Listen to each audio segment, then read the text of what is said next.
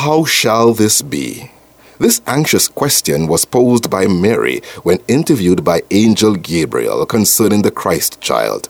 How shall this be, seeing that I know not a man? She asked.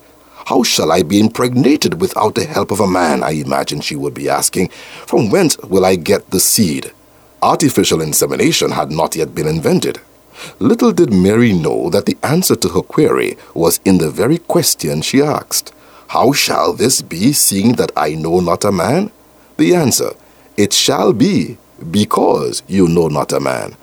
A miracle is not a miracle from God if man has anything to do with it. How will you make it now that he is gone? Answer, you will make it now that he is gone. How will you pay your bills now that your money is running out? Answer, because you are now broke, he will pay your bills. How would you get around now that you are incapacitated?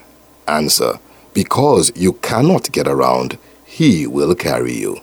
Left up to man, Mary would have never given birth to Jesus. Sometimes God has to remove some people from our lives in order that we might give birth to a new life in Christ.